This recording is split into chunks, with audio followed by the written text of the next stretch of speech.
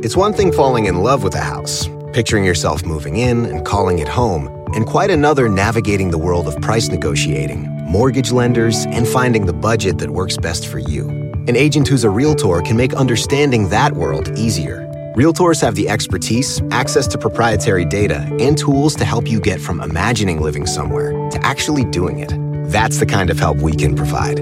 Because that's who we are. Realtors are members of the National Association of Realtors. Sometimes it takes a different approach to help you unlock your true potential. With Capella University's game-changing FlexPath learning format, you gain relevant skills you can apply to your career right away. Earn your degree from an accredited university and be confident in the quality of your education. Imagine your future differently at capella.edu. Capella University is accredited by the Higher Learning Commission. Learn more at capella.edu/accreditation. Welcome to Star Talk, your place in the universe where science and pop culture collide. Star Talk begins right now. This is Star Talk. I'm your host, Neil deGrasse Tyson, your personal astrophysicist. Today's topic is nuclear winter. You might have remembered that from some decades ago, old-timers word. That came out and it changed geopolitics. People realizing that not only are there no winners in a nuclear exchange, maybe all of life on Earth would be rendered extinct. I've got with me, of course, my co-host, Chuck Nice. Chuck. Hey, Neil. How are you? Yeah, good. Like I was around and cognizant and watching news stories and science stories when this was a big deal because we were still in the Cold War. So why are we going there? Because there's a place called the Future of Life Institute that gives an annual award to people who, by their actions or their research or decisions or their influence, have managed to preserve civilization in ways we should all be thankful. And we have on today's program 2 of this year's recipients of that award for their participation in the Nuclear Winter Project. We first have Professor Brian Toon, who we're going to get to in our second segment. He is a former student of Carl Sagan's and was one of the co-authors on the original Nuclear Winter paper. We also have, who will be accepting the award on behalf of Carl Sagan's widow and longtime collaborator, Ann Druyan. And of course, Ann Druyan is a Emmy and Peabody award-winning writer, director, and producer. And she's also the creative director of NASA's Voyager Interstellar Message. Oh yeah, these are the signals we're trying to give to aliens. Tell them who we are and have them not kill us. And she's a longtime friend and collaborator of mine. Ann Druyan, welcome back to Star Talk. It's great to be back with you, Neil. And you, Chuck, too. Well, thank you. Now, let me tell you, Neil, Ann just became my favorite guest of all time. Okay. That was easy. Yeah. Because I'm not here to be acknowledged, but I appreciate it. But that was still a low bar, Chuck. It just So what's going on here is that there's the Future of Life Award, and this year's award goes in part to Carl Sagan. And Carl Sagan has not been with us. He's died back in 96. And so, Ann, you will be receiving this award on his behalf. You are a 35-year collaborator of Carl Sagan. You were there in the middle of all of this, publishing books with him, co-producing Cosmos with him, the original one from 1980. And so, Ann, you're the right person to begin this conversation about what was going on in the early 1980s with this whole notion of nuclear winter. Because I know you were Carl's most trusted collaborator on all fronts. And so what was going on back then? Well, you started by saying that nuclear winter was all the rage back then. And I fear that nuclear winter could be all the rage now, too, because of the instability of our human social organization. And, of course, because of the flirting with nuclear war that Putin has done recently. Yeah. But back in the 1980s, there were some 60,000 nuclear weapons on hair triggers around the earth. It was a kind of epic hostage drama in which everyone on Earth was held hostage to a nuclear arms race that was out of control, and to the fact that the superpowers were engaged in a ratcheting up technologically as well as numerically of nuclear weapons. Just to remind people, back then, there were only two superpowers, the United States and the Soviet Union. Today, we might think of China as one, but definitely not But back China, then. even back then, was had some nuclear weapons. Yeah. They were a player in the game. They were definitely a player in the game, yeah. As well as a number of other countries.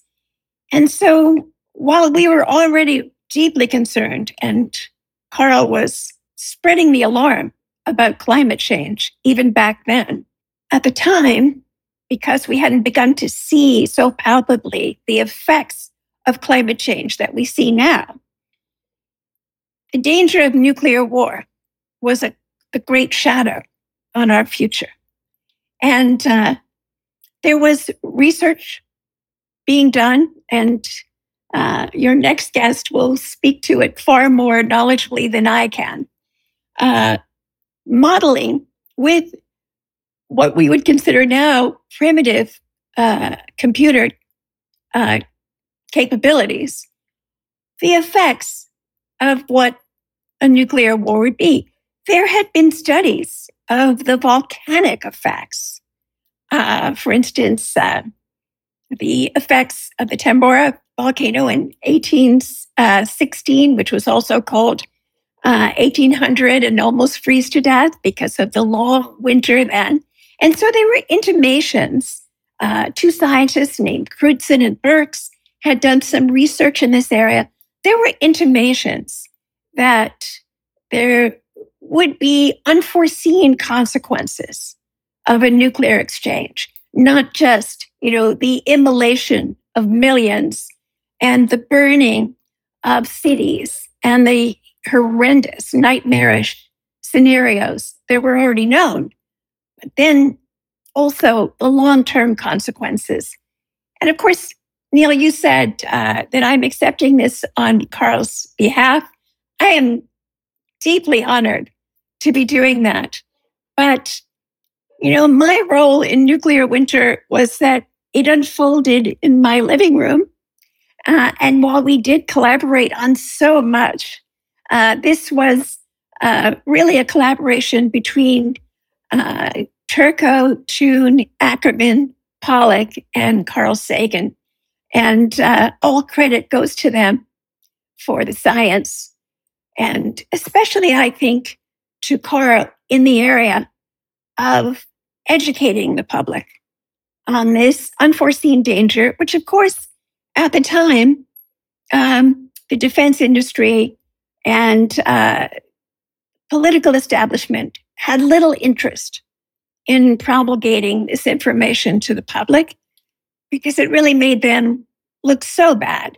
They had spent trillions on weapons of mass destruction and hardly anything on researching the consequences of their extravagant foolhardiness.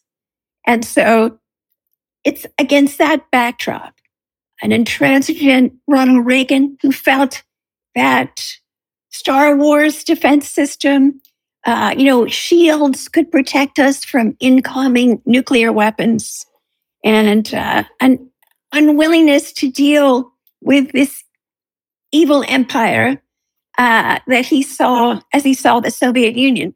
And so against this backdrop, Nuclear Winter unfolds in the scientific community. So, Anne, I'm just wondering, in the original 1980 Cosmos, were there any taproots there that you think would have sensitized you and Carl to sort of trying to rise up to make this message known? Oh, absolutely, Neil. I'm so glad you mentioned that because remember... Just to put time in context here, you would have been working on the 1980 Cosmos in like 1979 or 1978. Right. And the Nuclear Winter paper came out a little deeper into the 80s. So yes. this 83. So this predates it by a few years. So what do you have to say there? Carl, of course, as I mentioned, had been thinking about climate change. And he was familiar with the groundbreaking work that colleagues and friends of his, including Jim Hansen, were doing, Roger Avell, were doing on this fledgling climate science, this area of climate science, which was... Just to be clear, Jim Hansen, we know him in Star Talk, and you're saying he was at it 40 years ago. I believe that's correct. I think that's true. Very courageous and took a lot of heat because of it, as did Carl, because you mentioned Cosmos, the original Cosmos series, which was broadcast in 1980. So in that series, there was episode 4, which was called Heaven and Hell. And it was a contrast between the planet Earth and a sister planet, Venus.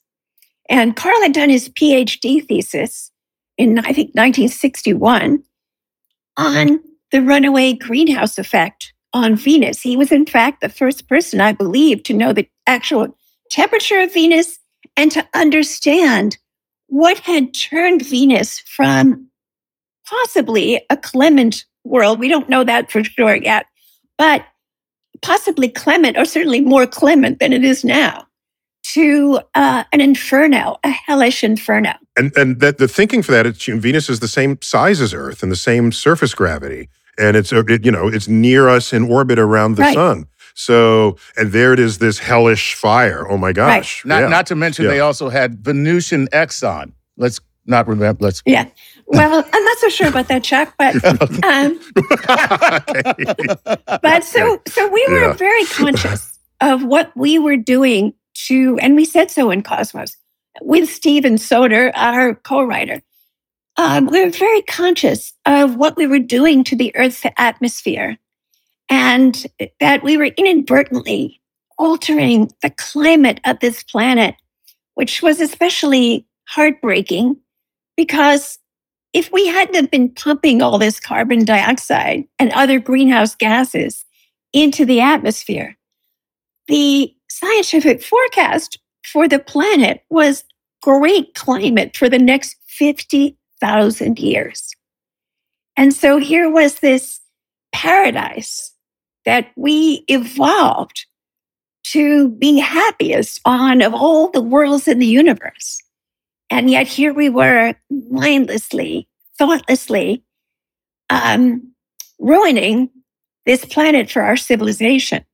And, you mentioned the Future of Life Award, which is the occasion for this delightful conversation with you guys. And, I don't think there was ever a person, or to my knowledge, there's never been anyone who took so to heart our responsibility to protect the future of life, as did Carl Sagan. And so just to tie it up, I'm really thrilled that he is getting this award. I think it's wonderful and very just. And anyone who's seen any of the Cosmoses, no one is saying, okay, I have to sit through a documentary again. The word documentary isn't even in the conversation because Cosmos sits separate and apart from every other attempt of science professionals and educators to communicate science.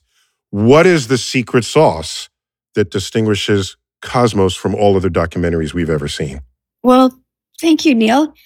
Well, the point always was from the beginning, for me, as a non-scientist, as someone who was told by a science professor that I was ineducable, someone who felt very much excluded from science, alienated from science, was as an outsider. It always seemed to me, and luckily I was working with someone who was an insider, but who also, two insiders, Carl and Steve, who also understood and felt the power of the scientific perspective as a transforming, emotional, spiritual experience.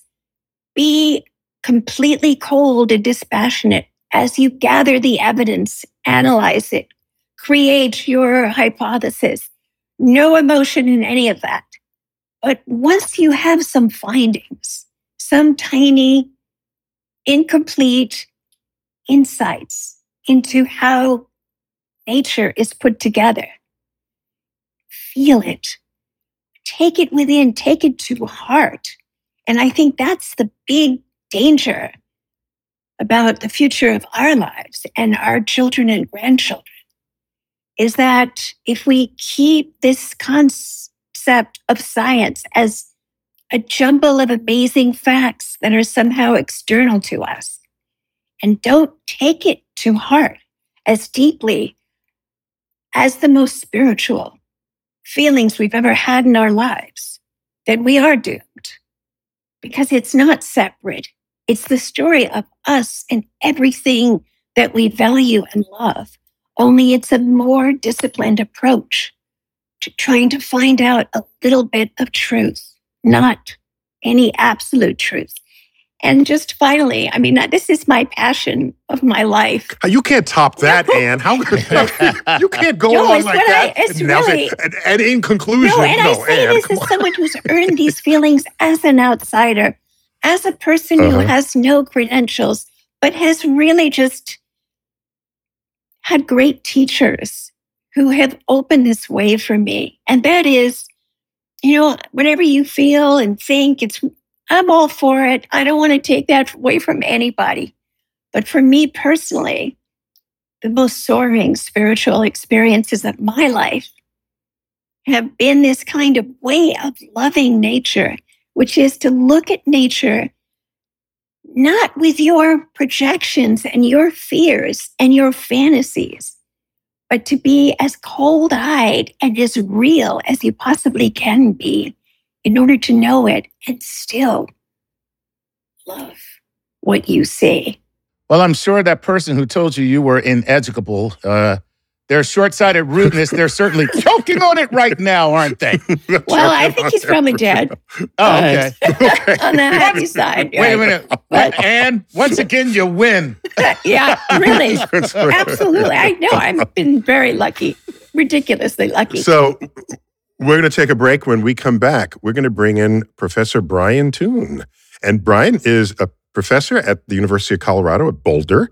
And he was a graduate student of Carl Sagan. And Professor Toon is also getting the Future of Life Award for his role in the research that told us all about nuclear winter and why we should care when we come back.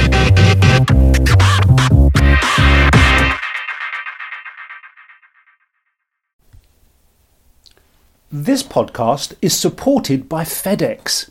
Dear small and medium businesses, no one wants happy customers more than you do.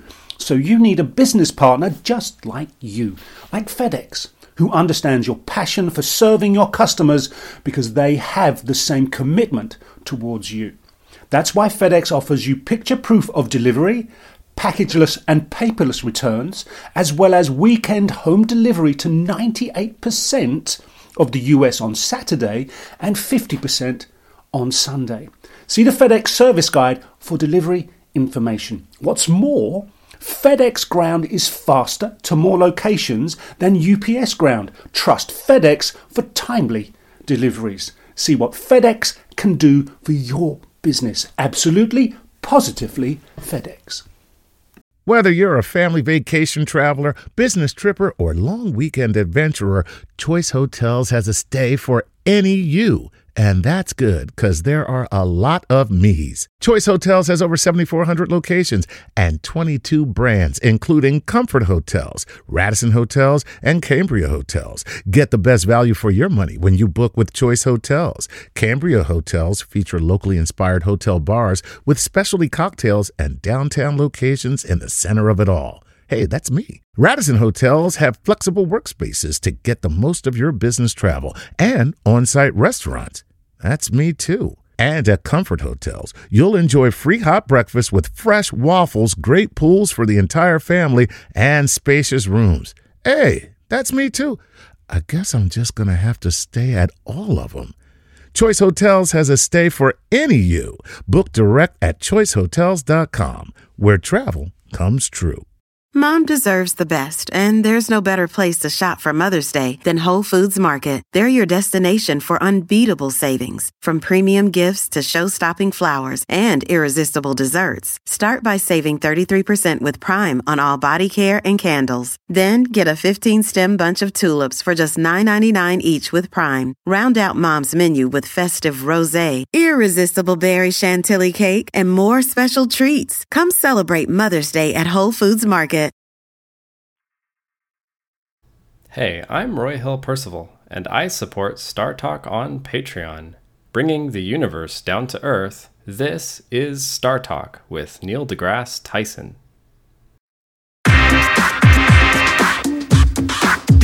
We're back, Star Talk. I got with me Chuck Nice. And Yes. the topic today is nuclear winter. Yep. And not only that, the Future of Life Award is something given annually to people who had something to do with protecting civilization. And we have in this segment Professor Brian Toon. Brian was a co-author with Carl Sagan in a research paper in the 1980s highlighting nuclear winter, what it means, and why it is important, not only scientifically, but geopolitically. So, Brian, welcome to Star Talk. Thank you. So, we come as a Cold War baby, as am I, and anyone in this call is. We kind of knew nuclear war was bad, okay, and made it clear. Yeah, you're immolated if you're in ground zero where the bomb strikes, and all your buildings are leveled. So this was kind of well known, or at least well feared. And now you came up with another reason to fear nuclear exchange. So tell me exactly how nuclear winter works.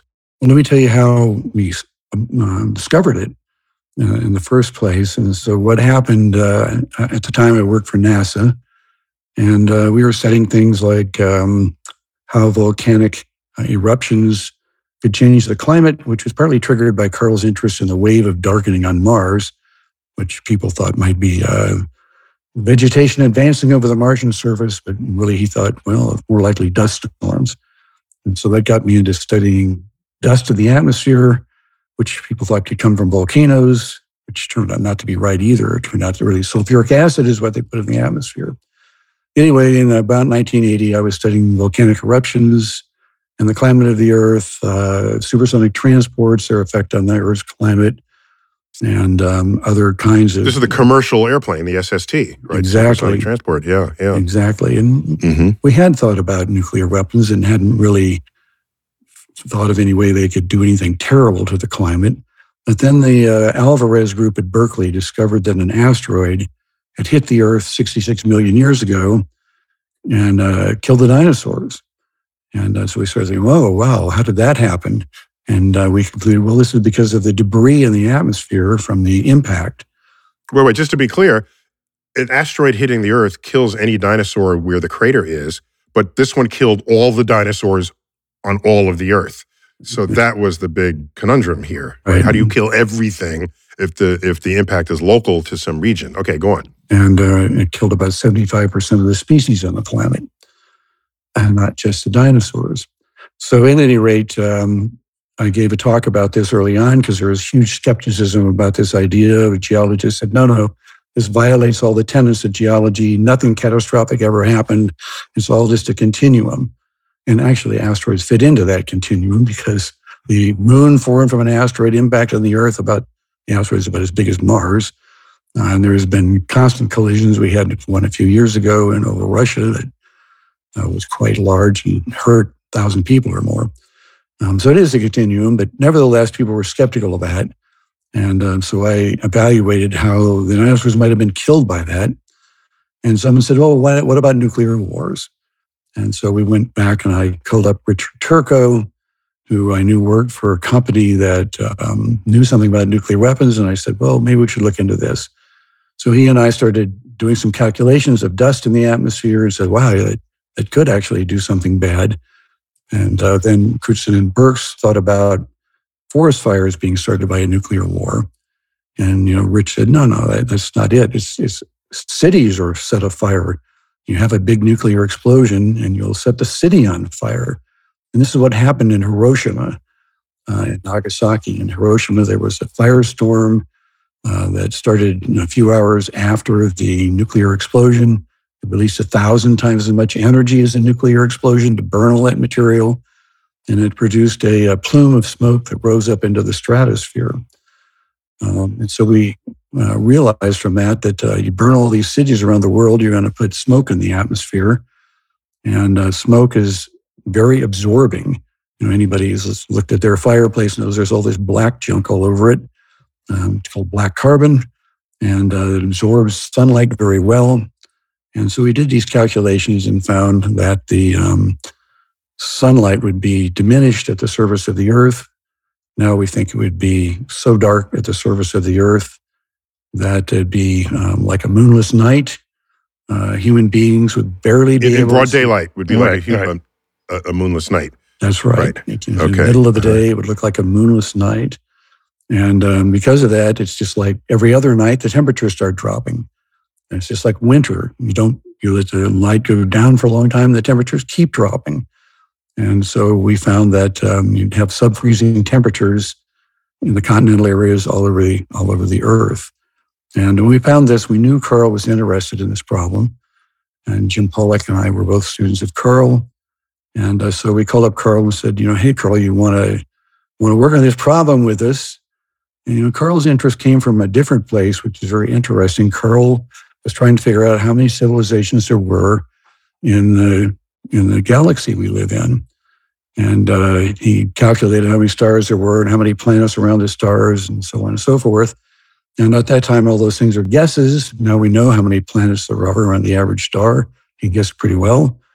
And so we're pretty far down in that chain of the Drake equation, trying to figure out how many civilizations there are. And the answer is a lot. And Carl was really bothered by that. He said, well, where are they? Why aren't we communicating with them? Why aren't they visiting us? And he concluded the answer was that because they destroyed themselves very quickly as soon as they developed the understanding of atoms and the energy that's in mass. They would start fighting amongst themselves and destroy their civilizations. And he was concerned that would be what the fate of the Earth would be. And so to Carl, and he has a famous quote that it would be elementary planetary hygiene to get rid of nuclear weapons. And so Carl came in from a different direction than the rest of us.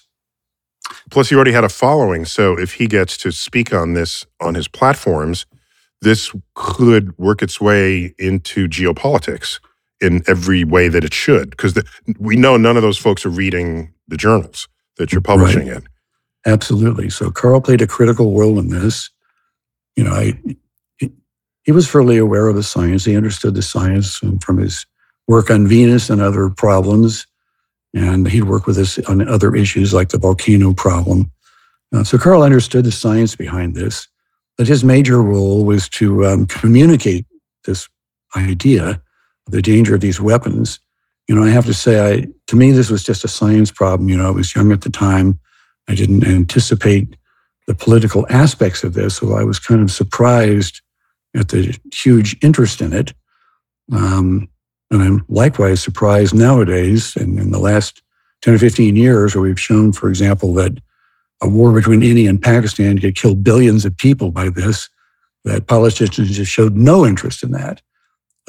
So we really need Carl in the modern day to try to wake people up to this problem. So I think we're missing an important link in this chain here. We already know an exchange of nuclear weapons is bad. So why would this get any special attention beyond just saying the cities will burn? Right. How did it work its way into the geopolitics of the day? So what happens when you burn all these cities?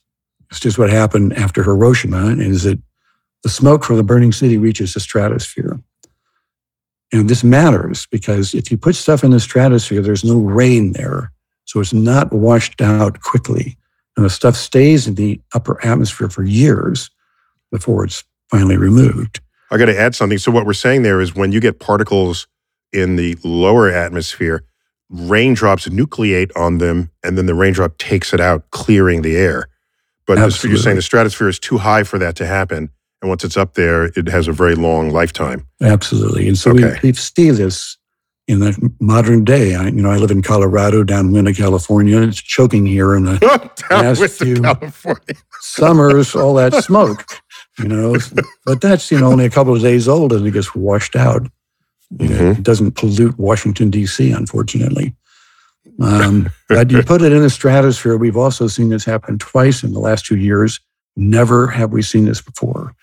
But in 2017, there was a fire in British Columbia, but smoke in the stratosphere. We could see it for almost a year. And in 2020, in the New Year's, there were big fires in Australia. They also put smoke in the stratosphere. We could see that from satellites for more than a year.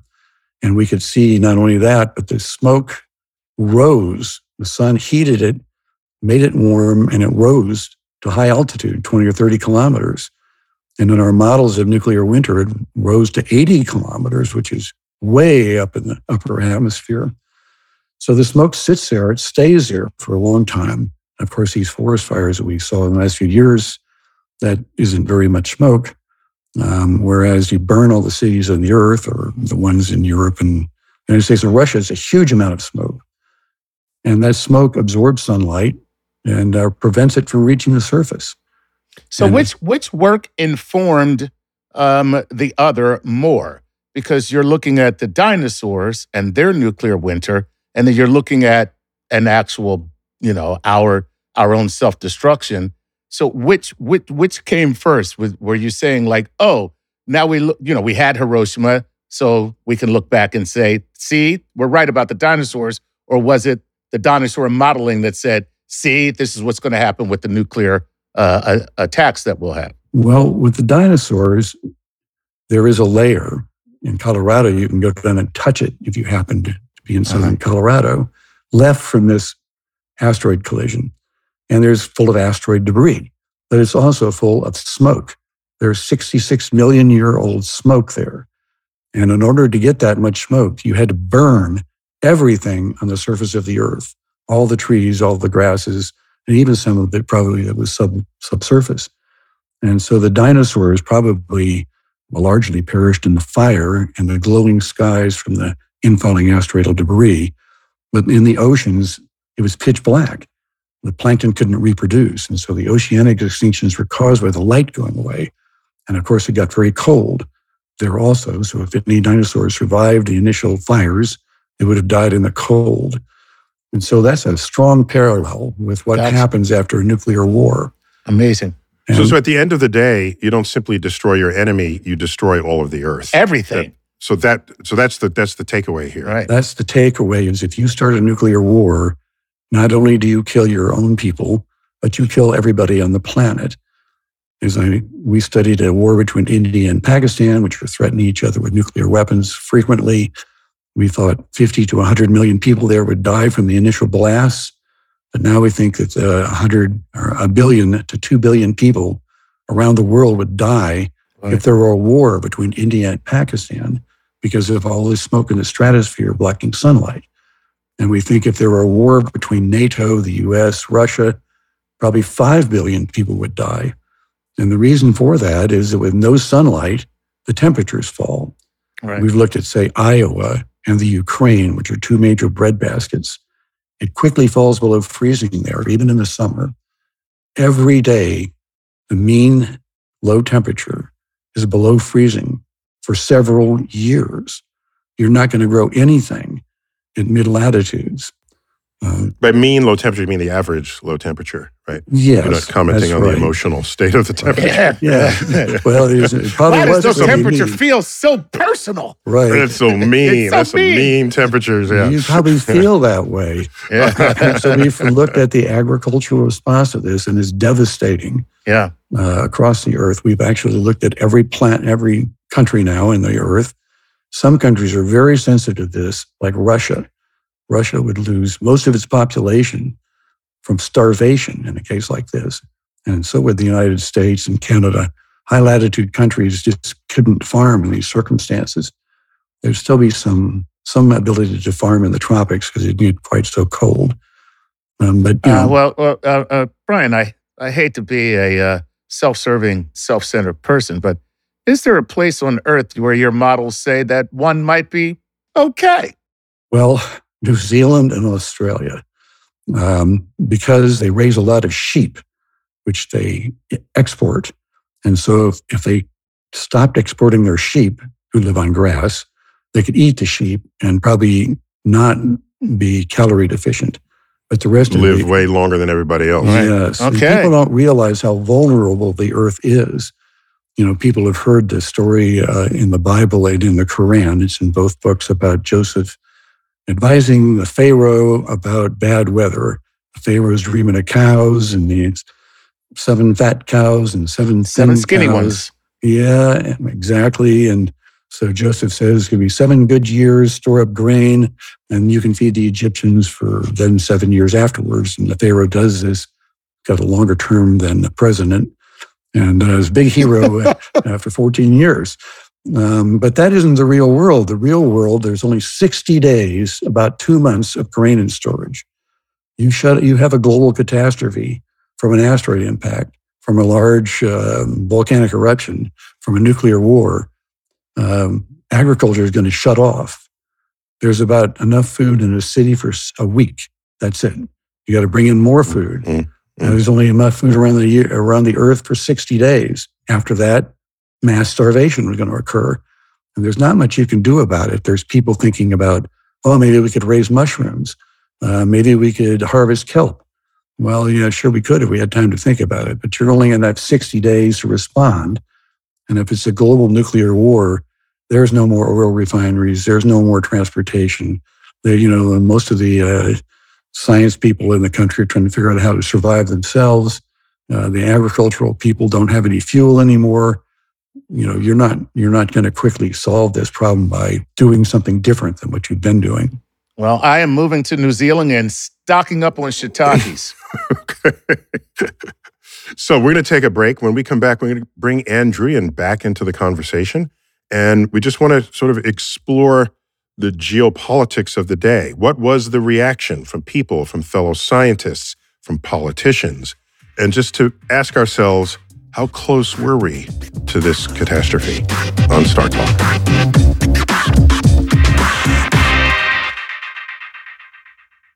Mom deserves the best, and there's no better place to shop for Mother's Day than Whole Foods Market. They're your destination for unbeatable savings, from premium gifts to show-stopping flowers and irresistible desserts. Start by saving 33% with Prime on all body care and candles. Then get a 15-stem bunch of tulips for just $9.99 each with Prime. Round out Mom's menu with festive rosé, irresistible berry chantilly cake, and more special treats. Come celebrate Mother's Day at Whole Foods Market.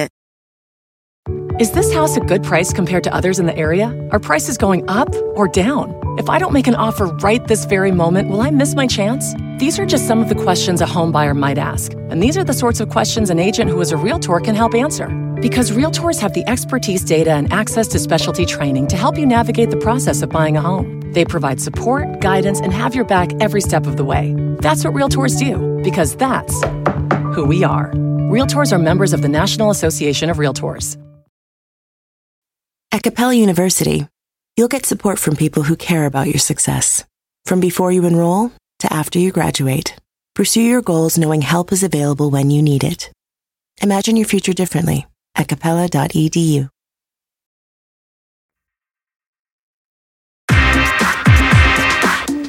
We're back on Star Talk, talking about nuclear winter. Why? Because the Future of Life Award is going to people who had something to do with first figuring it out it was real, a real thing to worry about, and having the world know about it. We've got here Brian Toon, who's one of the co-authors on the original paper for this, and we have Druyan, who will be accepting the Future of Life Award on behalf of Carl Sagan, her longtime, lifetime collaborator. Let me just ask both of you, could you comment? What was the initial reaction? Was it one of disbelief? Maybe we can start with the public and Carl's colleagues. Anne, you saw this firsthand, right? I did, and what happened was coinciding with the publication of the scientific paper that Brian and Carl and their colleagues published. I think it was it in Science or Nature, Brian? I'm trying to remember which one. In Science. Carl published an article in Parade magazine, which was a Sunday supplement in a pre-online world, which got to 70 million people in the United States. And so this was an article written for the public, and it was revealing a heretofore unsuspected consequence of nuclear war. And so, because Parade at that time was so tremendously influential, and the reason that Carl and together we wrote for Parade magazine was because it was penetration to the readership that was not reading Scientific American or any of the excellent public science communication publications. It was for everyone. And in the plainest and most, as always, Carl, tremendously eloquent, it described this consequence that Brian and Carl and their colleagues had discovered. And the impact was enormous. It's been a while since I went through the papers of that moment. And so my impression is a bit anecdotal. But Carl was on the big TV shows of the time, which again, in a pre-online culture, were tremendously influential, like Nightline, in which I think he was on 10 or 20 of such programs in a very short space of time. Again, in the most crystalline possible language, explaining these consequences. And I can talk personally about one, perhaps the most impactful reaction to nuclear winter, and that is that Carl was asked to brief the Pope. So we went to the Vatican. He was asked to brief the Central Committee of what was then the Soviet Union, the governing body, where all the power was in the former Soviet Union. And Gorbachev was the premier then, prime minister. And when it was over, we were told later, the first human ever to walk in space, a cosmonaut named Alexei Leonov, he said that Gorbachev and the other members of the Central Committee looked at each other when Carl left the room. And one of them said, "Well, it's over now, isn't it?" And that is in the midst of Gorbachev making a tremendous effort with Ronald Reagan, trying everything he could think of to, including, by the way, a unilateral test ban on nuclear weapons that the Russians did and the United States under Reagan refused to join. And that led to us being arrested 3 times at the Nevada nuclear test site, inspired, in fact, by this unilateral test ban by the Russians. And when I was told by by a member of the administration that when Gorbachev came to the White House to see Reagan, he was carrying with him a copy of Carl's article, which had been published in Parade, again, to a vast audience, and in Russian simultaneously, called Together to Mars. And he was brandishing a copy of this to show Reagan, and was summarily rebuffed. Because what Carl was thinking at that time was, if we could become involved in a joint venture, which would channel all of that testosterone that went into these wars and create a kind of an adventure that Russians and Americans could watch from home and could participate in a epic mission to Mars, that there would be a way to work out what seemed like these intractable issues. And unfortunately, Reagan was not at all interested in that. And so here we are. But so Brian, what was the scientific reaction to these results? Was there criticism? Was there praise? Well, it was rather mixed. There was initially a group of people who made comments in the press and had never even read the paper. One of whom was the editor of Nature magazine, and he and Carl got into quite a dispute over his comments since he was running the theory down and hadn't even read the paper. There were other people like Freeman Dyson, who was a notable physicist, lots of interesting ideas, who likewise said stupid things about it, having never read the paper either. And so there was a reaction like that. And this is part of a continuing thing where started during the days of the tobacco problems, where there's a whole group of people telling you cigarettes were good for you. And the same group of people did everything they could to try to make nuclear winter look like there was a problem with it. And then they tried to make global warming look like there was a problem with it. You know, the same group of people as whole books written about the merchants of doubt. So there was a big thing like that. I think Carl and the rest of us were all called communists in the Wall Street Journal and dupes of the communists. But nevertheless, most of the science community saw this like a science problem. They set to work to find anything wrong with it that they could. There was quite a few people who worked on it, but it was blocked at the time by the government. And so in NASA, I was told I was going to be fired and everybody in my building would be fired if I didn't stop working on this. And we were told we tried to present a paper about it, and we were forced to withdraw that paper because it hadn't been reviewed. And so that was a really important decision that NASA, the local NASA, made to say the paper hadn't been reviewed, because Carl took that as an opportunity to review it. And so what he did was he sent a copy of the paper, a draft paper, around to everybody in the world, including to Russian scientists, who immediately reproduced the results with their own models, which were even better than our models at the time. And again, as Anne said, with very primitive computing compared to today. Exactly. Right. I mean, you do better 40 years ago. You do better with an iPhone. At any rate, so a couple of hundred scientists got together at a meeting in Boston, I believe, in October, so I recall, and debated the science of the problem. And, those people did have continuing interest in it. And there were like 2 people in the National Science Foundation who were allowed to work on it at NCAR. There were some people from the Department of Energy who at that time collaborated with other people about NCAR, National Center for Atmospheric Research? That's correct. That's correct. Mm-hmm. But most of the other agencies, including NASA, the science people were told, you can't work on this.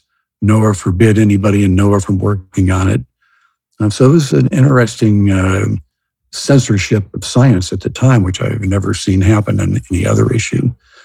But nevertheless, but that doesn't bode well for science. I mean, did this last a short amount of time? Did it drag on? What did it take for people to come around? It's still going on. Still going on. Oh, it's still going on. It hasn't. Well, yet. There's no. How is it still going on? If I may speak to this, just several years ago, I want to say about 4 or 5 years ago, there was what I consider to be a scurrilous article in the New Yorker, of all places, which was called something to the effect of nuclear autumn. And what really shocked me, because the New Yorker has always had such a glowing reputation for fact-checking, was this uncritically reported nuclear autumn, really nothing more than really a comment, not a scientific paper, made by a scientist named Steve Schneider many, many years before. And the person who wrote this article and the staff at the New Yorker uncritically published this article, which said, that Carl Sagan had made poor choices and that this theory had turned out to be just not a big effect, not a significant effect at all. And it was absolutely horrifying, first of all, because there have been publications in the last 10 years in, these same scientific journals that we've been talking about, by Alan Roebuck and others, saying that, with greater computer capabilities, the results are every bit as robust as the original scientists of the TAPS paper publish, and if anything, more robust.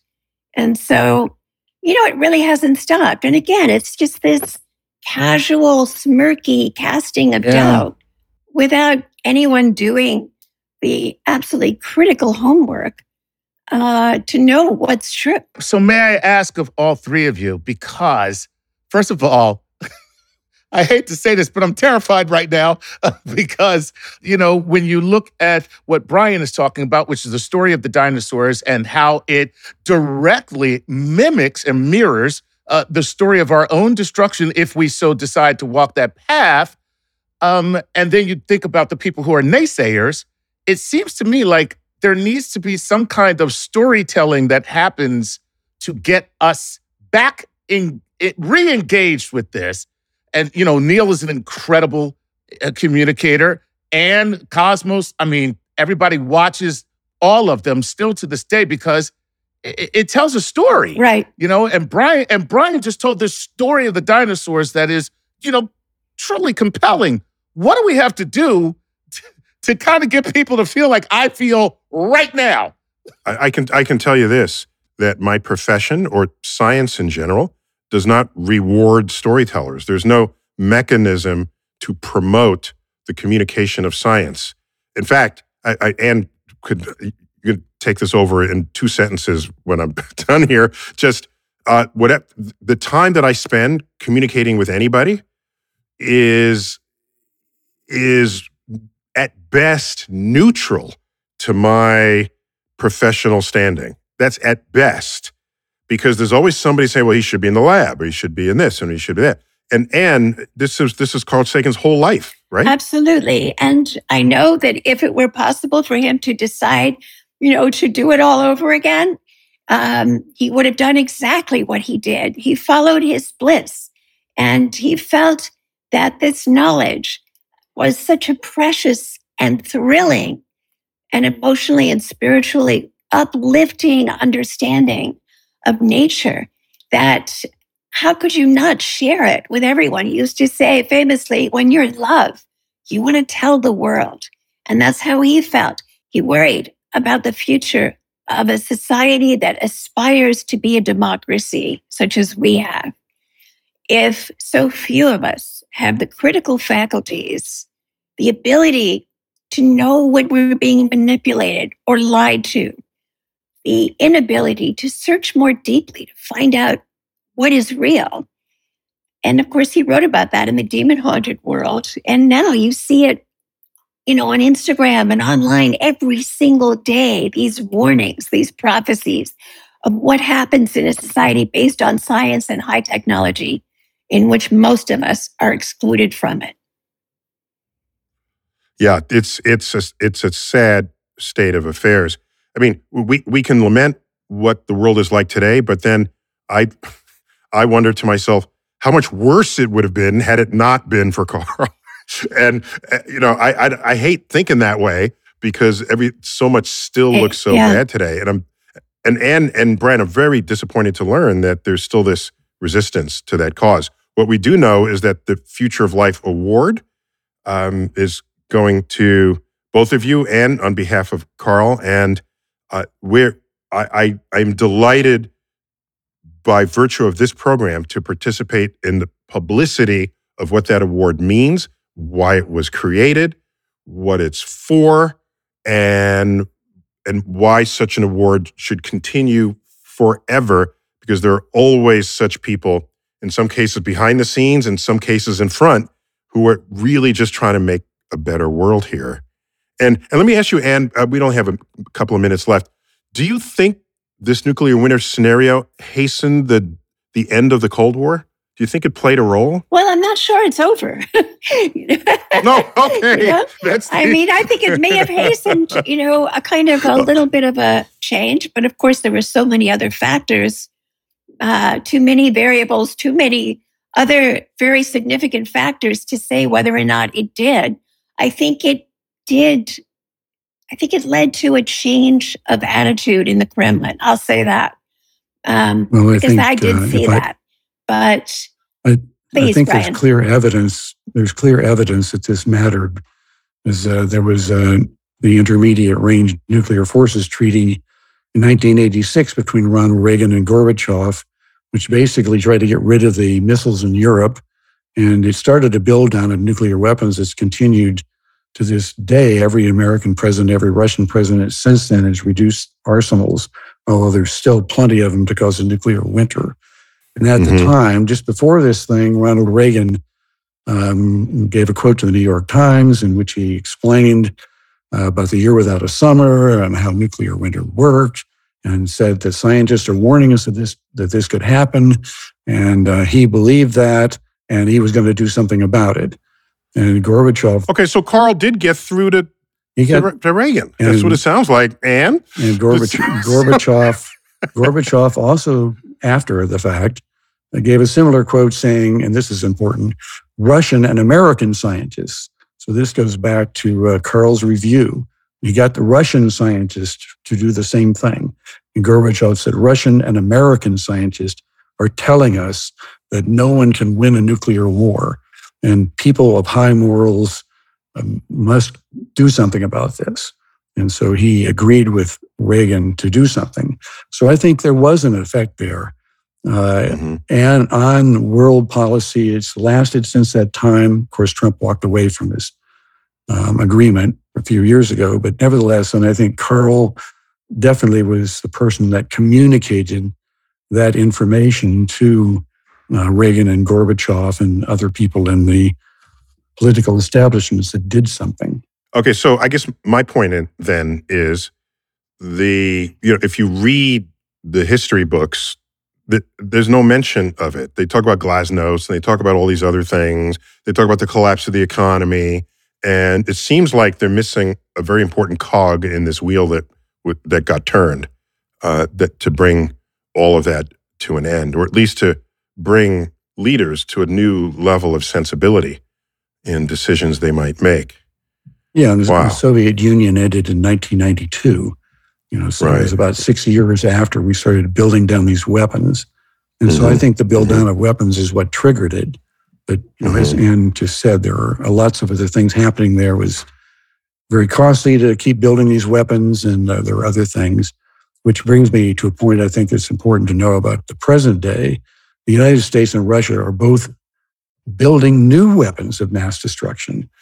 This is partly coming out of the Obama administration, which in order to get an agreement on limiting weapons, agreed to give the Department of Defense hundreds of billions of dollars to build new weapons. So now we're entering an era where we have hypersonic gliders, we have drone submarines that are both built by the Russians who want to reduce the warning time. Pretty soon we're going to have computers deciding whether or not there's been a launch and we should launch our missiles because a war has started.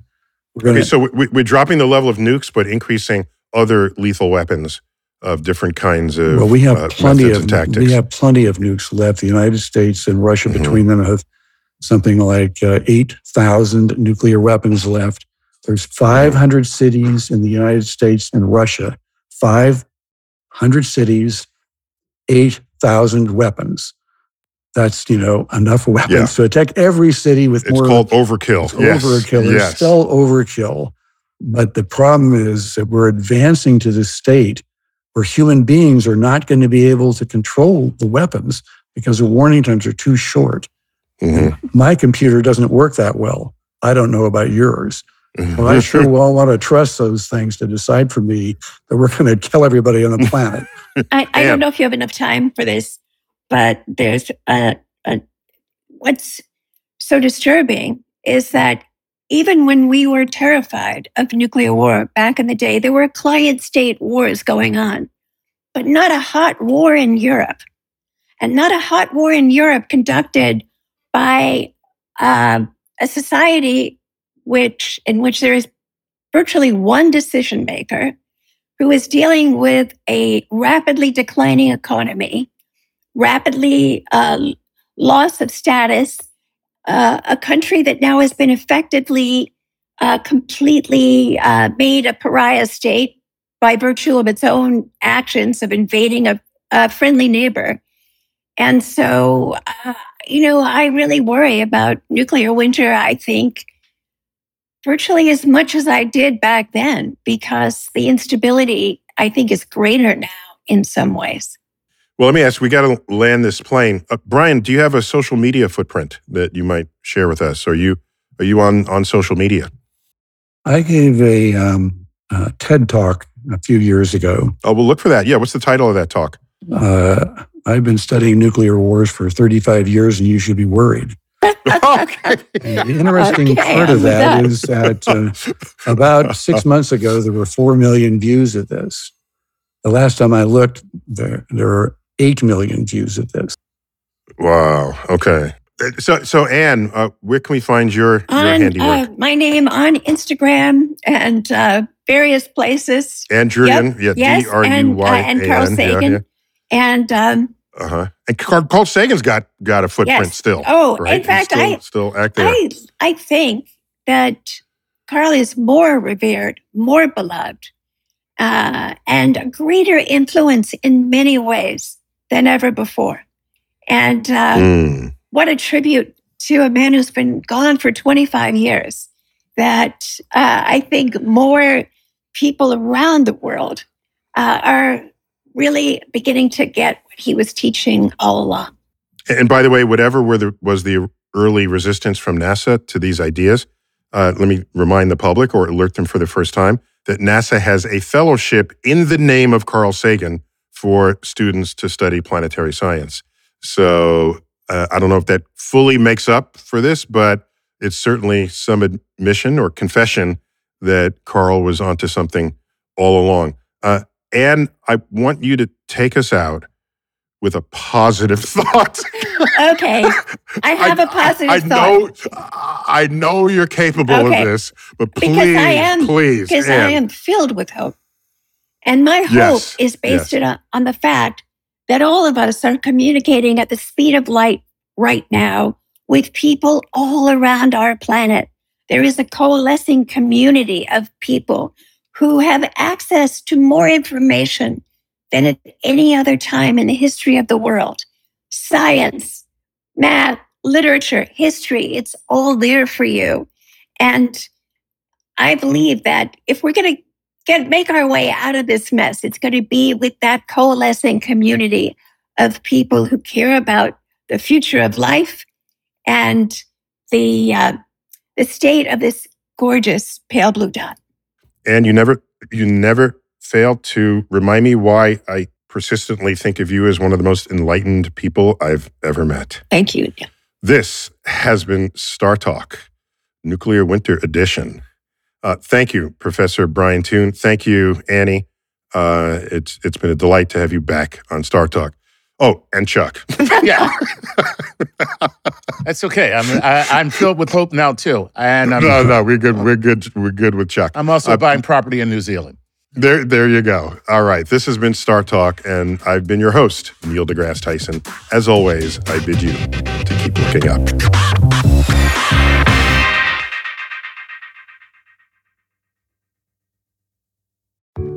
There are any number of reasons you might consider selling your home. To move closer to family, live within a smaller budget, or just wanting a change of scenery. Whatever your reasons, having to figure out all the various housing market trends in your area may not be what you signed up for. That's where an agent who is a realtor comes in. Realtors have the expertise to help you find the right price and navigate the process to sell your home in a way that's right for you. That's who we are. Realtors are members of the National Association of Realtors. At Capella University, you'll get support from people who care about your success. From before you enroll to after you graduate, pursue your goals knowing help is available when you need it. Imagine your future differently at capella.edu.